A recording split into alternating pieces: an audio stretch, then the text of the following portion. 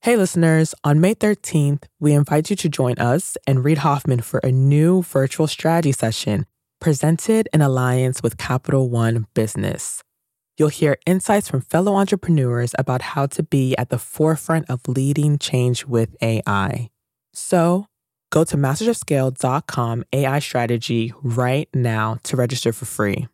Again, that's mastersofscale.com AI strategy. Looking forward to seeing you there.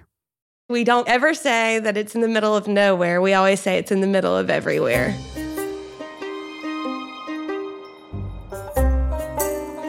We have a main street that 15 years ago was pretty much empty. It was dead like many, many other main streets across America. And now you drive down Main Street and it's full of businesses that are bustling, and people are able to be patrons to the businesses, but also find really beautiful green spaces to sit and, eat a cone of ice cream. That's Jamison Kerr, and that place in the middle of everywhere is Lake City, South Carolina. Today, it's a bustling small town of just under 6,000 people. What changed? In 2013, the town got an unexpected champion. An investor who had grown up in Lake City came back to found an organization that would help revive her hometown. But it wasn't a new factory or a new retail chain. So what was it? Art Fields was set on changing the way that Southern artwork is presented. Art Fields is an annual celebration of Southern visual art, with paintings, sculptures, installations, and even a quilt or two. Jamison is now the organization's director. But Art Fields is more than an art show. It also boosts the small businesses of Lake City. Rather than the artwork being in galleries, we have it in our businesses. Barber shops and dress shops and restaurants. When local businesses become the gallery spaces, visitors convert naturally to customers. Of course, the art fair is just one piece of a larger economic puzzle, but its very existence has brought new tourism and commerce to Lake City, even if they've had to overcome their share of doubters. To say, we're going to do this with art. I mean, a lot of people thought that we were crazy. Art Fields wanted hard proof that they were genuinely contributing to Lake City's renaissance. So they got just the right weapon to fight the skeptics. Data. In the very first year, we did an economic impact study that saw over 20,000 people come through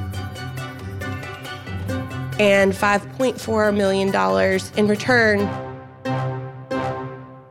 And since 2013, the fair's impact has only grown.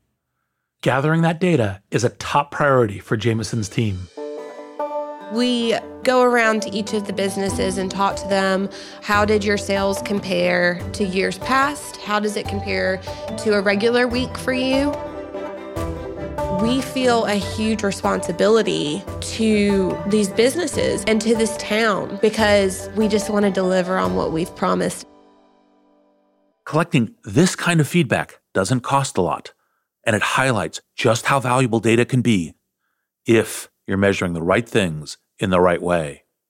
That's why I believe in this simple mantra: no data, no scale. But not all data is created equal. So look for the most useful and most cost-effective data you can at each phase of growth. You got to have incredible talent at every position. It's like this huge push. There are fires burning when you're going home. Can you believe it? Such an idiot. And then you go back to, this is totally going to be amazing. There are so many easy ways. I'm supposed to know what to do. I have no idea what to do. Sorry, we made a mistake. But you have to time it right. Oops. Working out of a 3-bedroom apartment. Stuff that just seems absolutely nutballs. 10 years later, I'm like, well, that's just how you do it. We haven't made it. Just how you do it. This is Masters of Scale. Hi, listeners. It's Erica Flynn, VP of Alliances and Audience Development at Wait What, the company behind Masters of Scale. My day-to-day consists of nonstop communication, not only with my immediate team, but with our current partner relationships and with incoming leads from possible future partners, which is why I rely on the ease of Grammarly to keep my communication clear and efficient. One confusing email can turn into several confused replies, which can turn into an unexpected meeting which no one wants, needs, or has time for.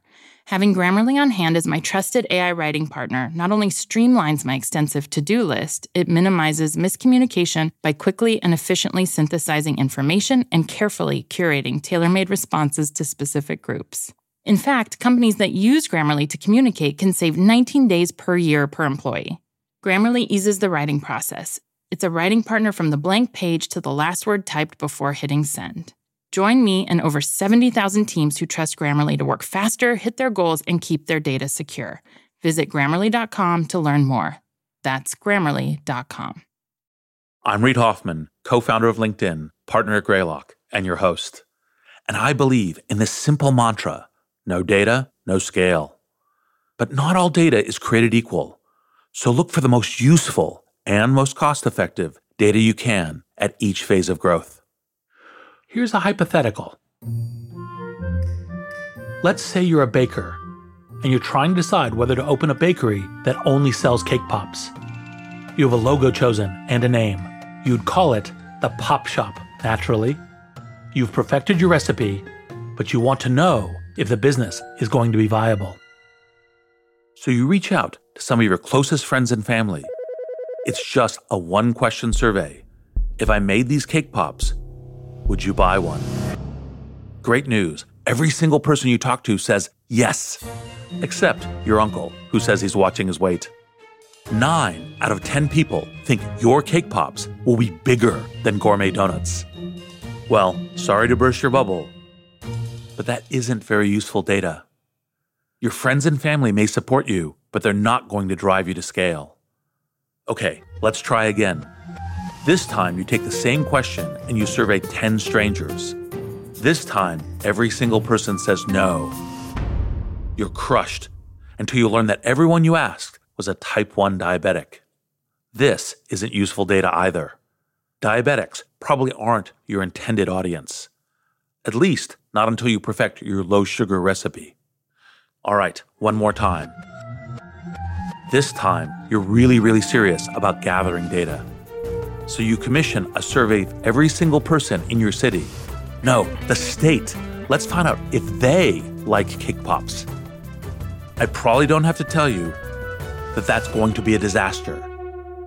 This time, it's too much data, expensive to gather, and a lot less practical than simply talking to another business owner who succeeded in this space.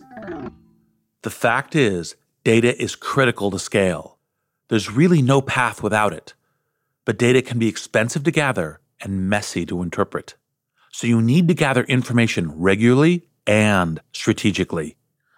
I wanted to talk to Sheila Liro-Marcello about this because as the founder and former CEO of Care.com, Sheila scaled her business right past the competition by getting the right data at the right time. Care.com is a two-sided marketplace connecting working families with care providers, from babysitters to nurses' aides, tutors, pet sitters, and house cleaners. Sheila sees Care.com as a means to democratize childcare and give women equal access to a career. But it wasn't just a sense of purpose that drove Care.com to scale. I was very data-driven. It's something I coach a lot of entrepreneurs, that you can have a great vision and idea, but start with a lot of data and testing. Sheila was born in the Philippines, the second youngest of 6. Her upbringing instilled in her some foundational principles, starting with one key data point. What's interesting about the Philippines, Reid, in the World Economic Forum report is that it is the country with the narrowest gender gap in Asia. It has a very maternalistic culture, and my family reflected that. Sheila's parents were serial entrepreneurs. When she was just 6 years old, her family moved to Houston, Texas to pursue an opportunity in coconuts. Coconut, as you know, in the Philippines is sort of our livelihood. We had plantations, we had trees, and just lots and lots of coconut. And so my dad said, how do I extract oil from the coconut? That led us to Houston in the 1970s, that there was expellers and technology there. Well, we ended up staying. My parents fell in love with this country, fell in love with the entrepreneurship. They opened a lot of other businesses. But then later, they sent us back to the province in the Philippines. Why go back? Because the children, especially the two youngest, had gotten so accustomed to the U.S. that they had forgotten their first language. One of the smartest things my parents did was send us back to the province to relearn the language, make sure that the culture was embedded in us as children. In this moment, Sheila's mom and dad weren't just acting like caring parents. They were also acting like entrepreneurs with new data. No matter how good the original mission was, once they saw the unintended outcomes of their decisions, they made a change. The data set was small, but decisive. Sheila returned to the U.S. for college. There, she faced a decision that would shape her personal and professional mission and give her a new data set to work from. I went to a women's college, and then I got pregnant between my sophomore and junior year. Mount Holyoke, the administration, and even my friends didn't really know what to do with me as a young mom. The way her professors and peers reacted to her decision foreshadowed the professional world she'd be entering as a young mother in the mid-90s. Unlike in the Philippines, where it was quite typical for mothers to work outside the home, Sheila was looking at a playing field that was tilted against women who wanted both career and family. So when she interviewed for her first job as a strategy consultant, she adjusted. I hid the fact, Reed, that I was a mom. I was too afraid to be judged and perceived as a young mother because at that time, young fathers would be deemed responsible. Young mothers would appear distracted because there is the expectation we're the primary caregiver. So I hid it. Of course, that impacted my first job. I didn't enjoy the environment because I couldn't bring my whole self to work. That's not a great feeling. Sheila might not have known it at the time, but navigating these challenges would serve as its own fact-finding mission. Though painful, it gave her critical insights into a problem she wanted to solve. I joined a small company called UPromise, helping families save money for college. That's where I got the vision of marketplaces and building them for families around what we call pain businesses. One of my mentors said, are you in sort of building pleasure businesses like gaming companies, entertainment companies, or are you solving a consumer pain? I realized saving for college was not that fun, but yet it was a need. At UPromise, Sheila learned a lot about getting data early, cheaply, and smart. One of the things I learned at UPromise was this really light testing and multivariate testing. If you need a translation, that's okay. Multivariate testing is a way to experiment with the layout and content of consumer interfaces, such as websites. It's like A/B testing, with a few more letters mixed in. It lets you test more than one variable at a time, like mixing and matching which headline works best with which copy. Light testing lets you gather information at relatively low cost and a high ROI. All testing costs something, from collecting it to storing and analyzing it. So you want to be as active as you can in thinking about what data will help you at each next phase. The UPromise experience taught her the value and practice of getting the right information in the right ways by testing and iterating. And Sheila also learned something else. She loved helping build a company from the ground up. I realized, wow, this is really fun. Company building is fun. But one of my mentors said, you got to go learn again at another company before you become your own CEO. By now, Sheila and her husband had 2 young sons. They invited her father to move in and become the boys' caretaker. But then the family experienced a deeply personal setback. My father fell ill when I was working at UPromise. Besides being a scary time for Sheila and her family, her father's illness meant that Sheila needed to find care for her parent and her children at the same time. In the care industry, we call this sandwiched. We're sandwiched between childcare and senior care. It was during this time that Sheila noticed something essential was missing in the care space. I was challenged with finding great care using the yellow pages, but yet I was working at a tech company, Craigslist was just starting and it wasn't reliable. Newspaper classifieds were going away. Yellow pages were becoming non-existent. Where would you go? You'd get an 8.5 by 11 printed paper with those little fold things that you take out at the local library or YMCA or at your church. And yet I was helping build a marketplace for college savings. I was like, there's got to be a better solution.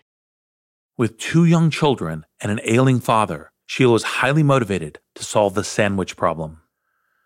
And this drive to solve a personal struggle is actually common to many founders. It makes sense. If you're going to start a company, why not have it solve a need that you yourself know inside and out? It means you're highly motivated and you understand the size and shape of the problem.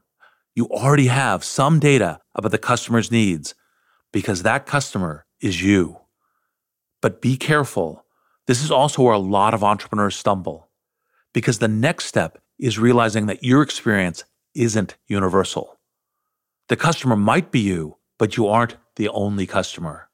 And you might not actually be the scale customer. Finding out who that scale customer is the job of data. Sheila spent 5 years at uPromise, then briefly at a job marketplace site called The Ladders. Then she was invited to become entrepreneur in residence at Matrix Partners. This would change everything. I met our mutual friend, Nick Bime, who was on the board of The Ladders, who invited me to be an entrepreneur in residence at Matrix. I said, what is that? I have no idea. Is that a role? Entrepreneur in residence is in fact a great role and a great on-ramp to building a data-driven company. There's opportunities where they can help really pressure test the idea and help me with defining the total addressable market. Was the business model sound? How do I think about the team building? So it was fantastic to kind of get that level of support that I know a lot of entrepreneurs don't. I felt a sense of privilege to have had that access and advice. Notice what Sheila is saying here. Obviously, being in residence at a VC firm gave her access to capital, something so many entrepreneurs scramble to find. But she was equally grateful for the advice. This is valuable data gathering too. In fact, the one piece of advice I give most often to early-stage entrepreneurs is to go out and ask the smartest people you know, what's wrong with my idea? Why won't it work? I asked this question when I was first building LinkedIn, and my most trusted advisors had the same answer. They said the problem would be in getting the network flywheel going. After all, a professional network is only valuable if other people are there to network with. This response didn't make me say, okay, never mind. Instead, it showed me what my number one obstacle was going to be. Asking smart people what's wrong with your idea is the best deal on data you'll ever get. Sheila sought Nick Bime's advice while she was at Matrix from the very beginning of her time there. Before I accepted the job, I said, so before I do this, I want you to know that I want to do something in the family healthcare space. Nick approved, and in 2006, Care.com was founded. Sheila had her mission, she had the support of a venture firm, and she had insights into her customer firsthand. Now, the real search for data would begin. Hey listeners, it's Jodine Dorsey, the VP of Live Events at Wait What, the company behind Masters of Scale. I am constantly tasked with reaching out to teams across a wide spectrum of professions and the vastly different personalities that go with them. Grammarly helps me quickly shift tones to better communicate what I want to say and saves me valuable time in the process. Our upcoming Masters of Scale Summit event features top-tier speakers from CEOs to founders to political leaders. Grammarly's ability to produce on-brand writing helps me properly prepare for each and every thought leader I interact with on stage. It lets me generate the most exciting specialized content for our audience. In fact, teams that use Grammarly report 66% less time spent editing marketing content, which I've seen firsthand with my Summit team. Join me and over 70,000 teams who trust Grammarly to work faster, hit their goals, and keep their data secure. Visit Grammarly.com to learn more. That's Grammarly.com. We're back with Sheila Lirio-Marcello, founder of Care.com.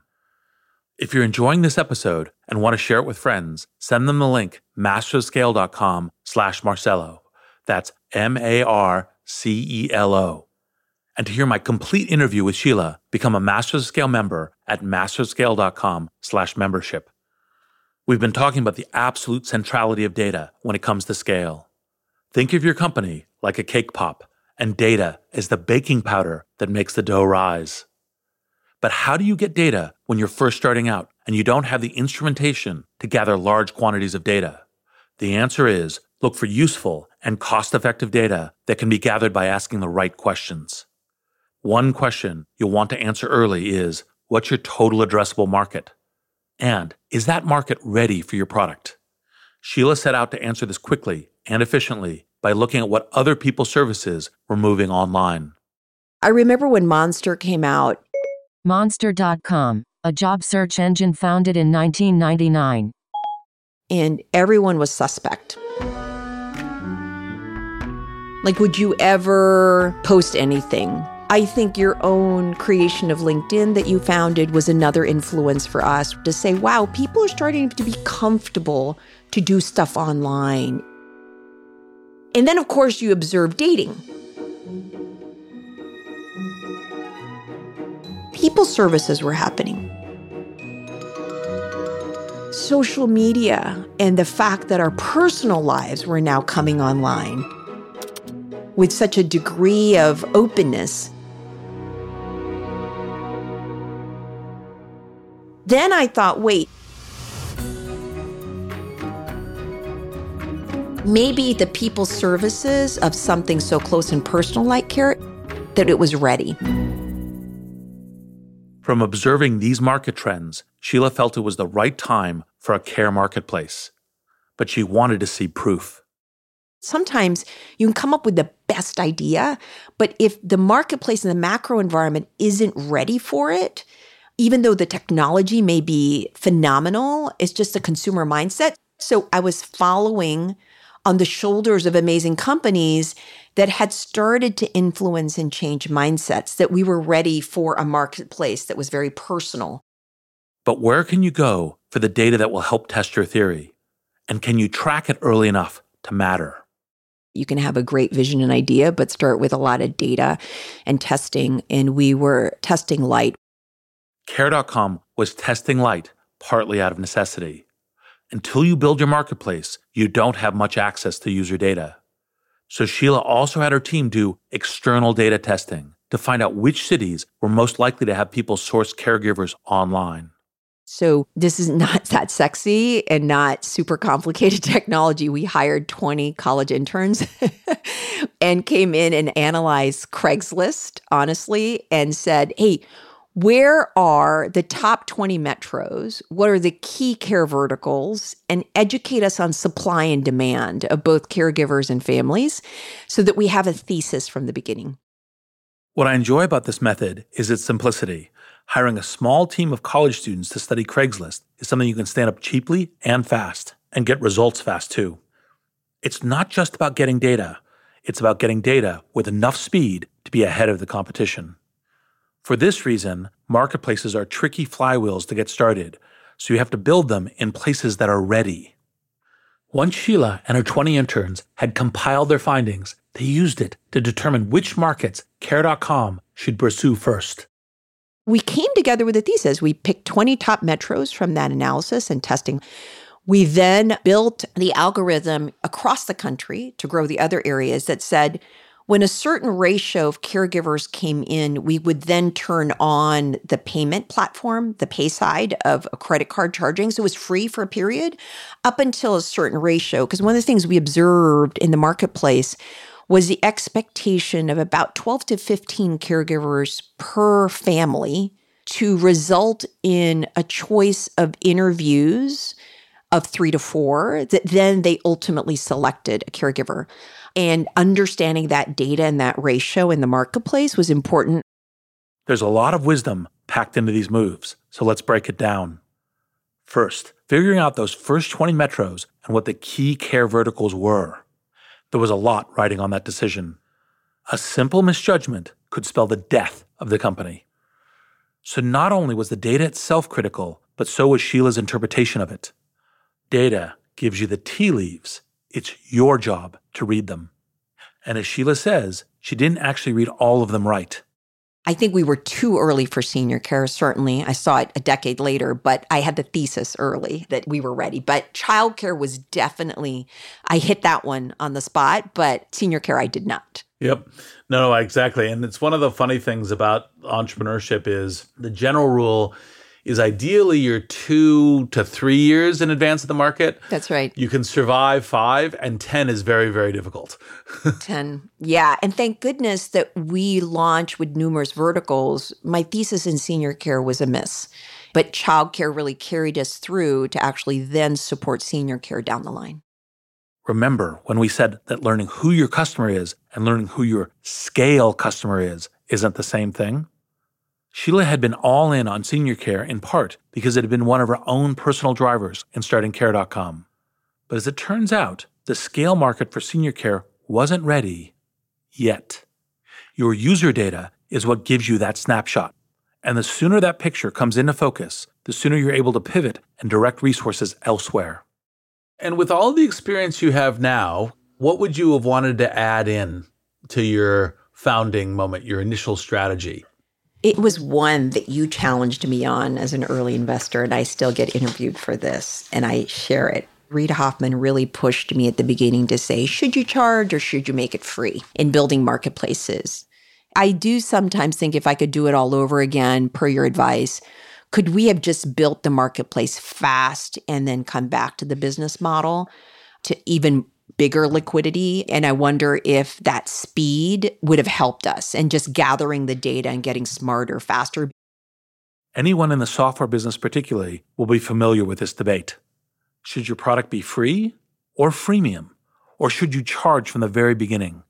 But the same question applies to the intrepid Cake Pop founder. How many free samples can you afford to give away? In software at least, I usually advocate for building your marketplace first. If your worries about getting to profitability means you start charging too soon, you may be cutting yourself off from future paying customers by missing the chance to win their love first. And you're cutting yourself off from data. The more users you get, the more data you get about what your customer wants and doesn't want. And the more information you now have to make critical decisions about the future. But remember, that data often comes in messy and incomplete. And even high volumes of data can miss spotting a challenge ahead. Care.com launched in 2007 and had scaled massively by the time the company went public in 2014. But even with a high volume of users split nearly evenly between caregivers and families, there was a change Sheila didn't see coming. I didn't read mobile and on-demand. And I know in talking to Sheryl Sandberg, this also surprised them in Facebook. But we were in a people service business, so my operations, we could not transition as quickly as a social media platform. So had I spent more time thinking through that, we would have changed a lot of things and not have gone public too early. It is actually, in fact, one of the things that I think is a good general principle for entrepreneurs to say, what are the macro trends? Technology trends are a key one, mobile, cloud, AI, and do they apply? And if we see those coming, what would that be? Like actually the world really sorted out between the people who really adjusted to mobile and didn't. And it was a lot of tech companies. That's right. Because the ones who did, great. And the ones who didn't, a lot of pain. Luckily, Care.com was able to weather the transition to mobile and on demand. And they made a point to scale safety features like advanced caregiver screenings to accompany the fast-paced nature of finding care on the fly. But there was yet another metric that Sheila was tracking that mattered as much to her as any other. I think you have been one of the leading voices and entrepreneurs on this topic, which is that businesses can be massive forces for social good that aren't just a function of, hey, we created a product or service, or hey, we create jobs, which of course, those are social goods, but actually, in fact, things that are fundamental to how society can become the way it should be, not just by economic productivity.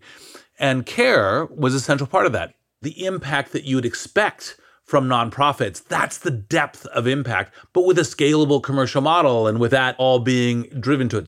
Having a social vision doesn't mean that that's not a profitable vision. care was an economic imperative. I found that the definition of it for so many families is that if you had care, it would drive jobs and drive the economy. But yet we often describe it in the lens of something so soft, that care is love. And it's often described as a gender problem or it's a female responsibility. So I started to realize, wait a minute, I need to use my voice and my platform to redefine how care is deemed. So I started to talk really about care driving jobs and that it was becoming an economic imperative. Statistically, women are still more likely to be the primary caregivers in a household. So the more access to care they have, the more they can participate in the professional world, which drives the economy. For me at CARE, the engagement strategy was the mom's a chief household officer. What was going to help her achieve her aspirations? Like, what were all the things that got in the way of her life that she needed to outsource? So that's part of the reason we did pet care, we did senior care, we did tutoring, we did housekeeping. But what became very apparent very quickly was that it would be important to consider the data on both sides of the care marketplace. Because if you empower one kind of working woman by leveraging another, that's not only going to fail your social mission, it's going to destroy one side of your business. My mom called it out that the number one source of caregivers around the world that actually exports care is the Philippines. Our culture is often described as very nurturing. So here I was saying, well, what am I doing to advocate also for caregivers, given who I am? So I started partnering as I researched this with an incredible friend of mine, Ai-jen Poo, with the National Domestic Workers Alliance, and started to realize, wow, we can use the platform of the company and my voice to advocate for caregivers too, not just for families to make care affordable and support them economically and really enhance women as a contribution to society, but also how do we serve the underserved? How do we make sure that the platform doesn't accept any jobs below minimum wage?